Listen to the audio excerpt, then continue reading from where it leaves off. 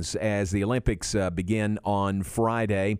Again, Jerry Hill and I have collaborated getting interviews, and you'll hear both Jerry and I work together on the interviews all this week. And we begin with John Pearce, who is an Australian. He's a member of the Australian men's tennis Olympic team, and this kicks off our series of Baylor Olympians this week.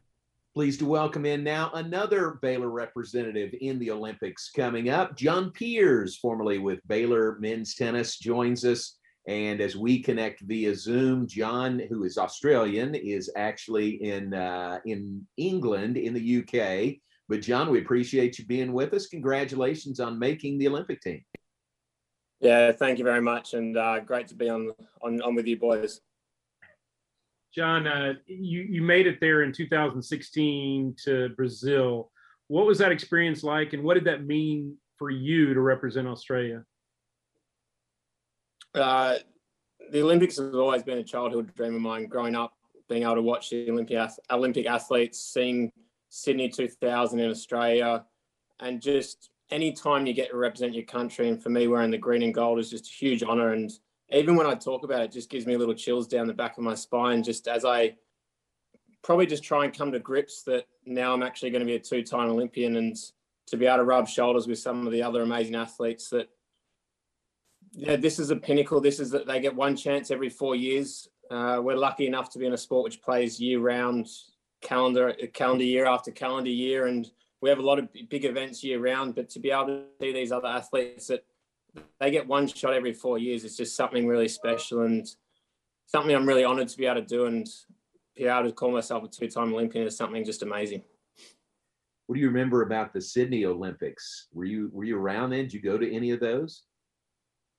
No, unfortunately, I didn't get to go to any of them, but just the hype and just the happiness it brings people, and just to be able to see such a large sporting event go on. And I mean, I remember Kathy Freeman doing what she did in the 400 individual meters was just something a whole of Australia got behind. And I know you can probably talk to any of the athletes and they'll have memories from different athletes from their country, and just what they did was just something so unique, so special. And it just brings so many people together in such, probably, especially now, needy times that bring more people together. John, it's, as you said, it's an honor. It's great to represent your country. It's a little bit of a sacrifice, I think, though, just because, like you said, your sport is year-round. I mean, this is, you know, you're almost sacrificing, I feel like, a little bit to go play in the Olympics when there's not really a lot on the line monetarily, right?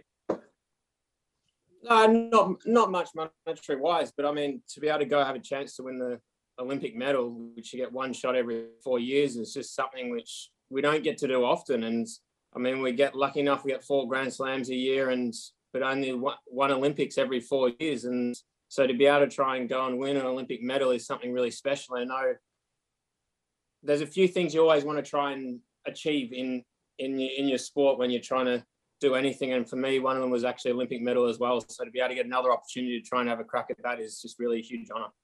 And I haven't seen the draw or anything. Are you playing with Luke, or who are you playing with on the Australian team? I'm playing with Alex Demonar.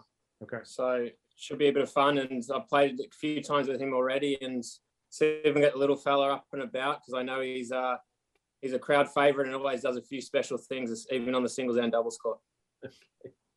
What's the lead up like? What's the path, that gets you to when you finally get there and compete in Tokyo? Yeah, so in London at the moment, just sort of hanging out and avoiding getting COVID, because we test last 3 days before we go to Tokyo, fly Friday to Tokyo. And then once we get there, test, isolate until the results come back, and then full training ahead before we start the following, I think, Monday, I think it is. But yeah, we get amongst a few of the boys are on my flight from London to Tokyo, and yeah, just get ready to get rolling and represent Australia and do our country proud. Have you survived COVID okay? Has it knocked you down at any point? No, touch wood and fingers crossed, I haven't actually caught COVID. I mean, been traveling on the road a lot since probably August 2019, and to be able to avoid it so far is just something which you sort of scratch your head at. And very fortunate enough to be able to do that. So yeah, fingers crossed I can continue that, and from there we go to America after Tokyo. John, what was last year like for you when pretty much everything shut down? I guess there weren't any pro tournaments for a long stretch there. What did you do during that stretch, and how did you just kind of survive it, I guess? I was back home in Perth with the family, and we were lucky enough that Perth, especially, even Australia, had very minimal COVID at all. And we're only in lockdown for a few weeks in Perth, so we're lucky enough. But I just spent a lot of time with the family.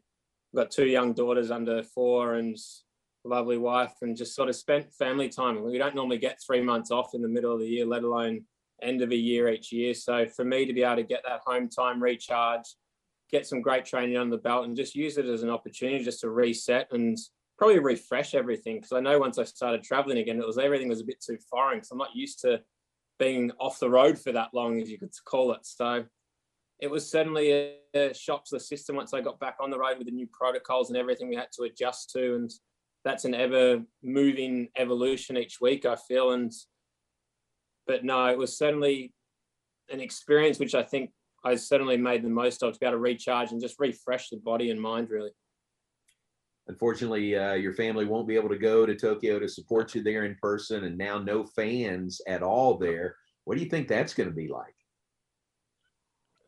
Unsure, to be honest, because I think if it's going to be a catch-22, if we can actually go and watch the other athletes support, you may actually have a little bit from your other countries coming out to watch, but we may be restricted and not be able to do that. So there's a few unknowns with what that's going to happen, but I feel as though, going off what Rio was like, we were able to support definitely your own teammates in your own sport. So you get out there, you support each other, you do what you can. I mean, we've been on the road dealing with not many fans, if none, through the whole time, especially once we started back playing. And it's certainly a different, eerie feeling. And I know to be able to have full crowds back into Wimbledon was something special and something we really missed out on. And I know sports miss that massive element of what the crowd can have an involvement of, not just a result, but how good an event it can be to watch again and be a part of. So I think it's just the unknown. We'll just have to wait and see and just play it by ear and just see what unfolds and just do what we can with the best situation we've got. John, when you left Baylor, was there an idea in your head that you were probably going to focus on doubles, or was that something that just happened? I gave singles a crack straight away, but gave myself probably 12 months to 2 years to go, all right, let's see what I can do and where I can get to. And 12 months after leaving Baylor, I got an opportunity to play Wimbledon, and it just sort of gave me a taste of what the big events were like straight away. And for me, by that point, I knew that was my best chance, was just focusing on doubles. And I made that decision very quickly to know, okay, well, I've got to support myself out here. Getting in the big events was the quickest and best way to be able to do that. And luckily, I've just never looked back and just kept going with doubles. And now sort of scratch my head with how many years I've actually been on tour for. So just to keep rolling and keep everything fresh is probably the biggest thing. What is it about your game? I mean, you're one of the best in the world in doubles. What is it about your game that translates so well into doubles play? Not sure. Maybe just been a little bit lucky as a child to play a lot of doubles and just develop a game where try and serve big, go after the ball, and just enjoy being at the net, but also actually enjoy having a teammate next to me. And that's a big part of doubles, just gelling and combining with your partner. And I know that can be a little bit unseen of how important that can be, especially in big moments, knowing what you need to say to your partner or not what to say, or just how to set them up. And to be able to gel, it becomes like a marriage, and you spend that much time together that you know when when the things get tough, you want to get going and be able to come out of it on the other side so much more better and stronger together from the experience. But until you get into those situations together, you sort of don't know how each other will react, which is always the unknown, but also the known factor of what a developed team has got. You seem to be able to go from one partner to the next too. I mean, I know you had Jamie there for a long time, but you've kind of gone from one partner. Is that just your flexibility? Is that just finding the right fit? What is that?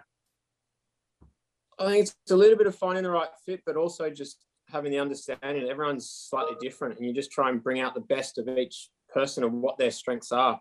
And if I can feed their strengths, it makes the transition a lot easier.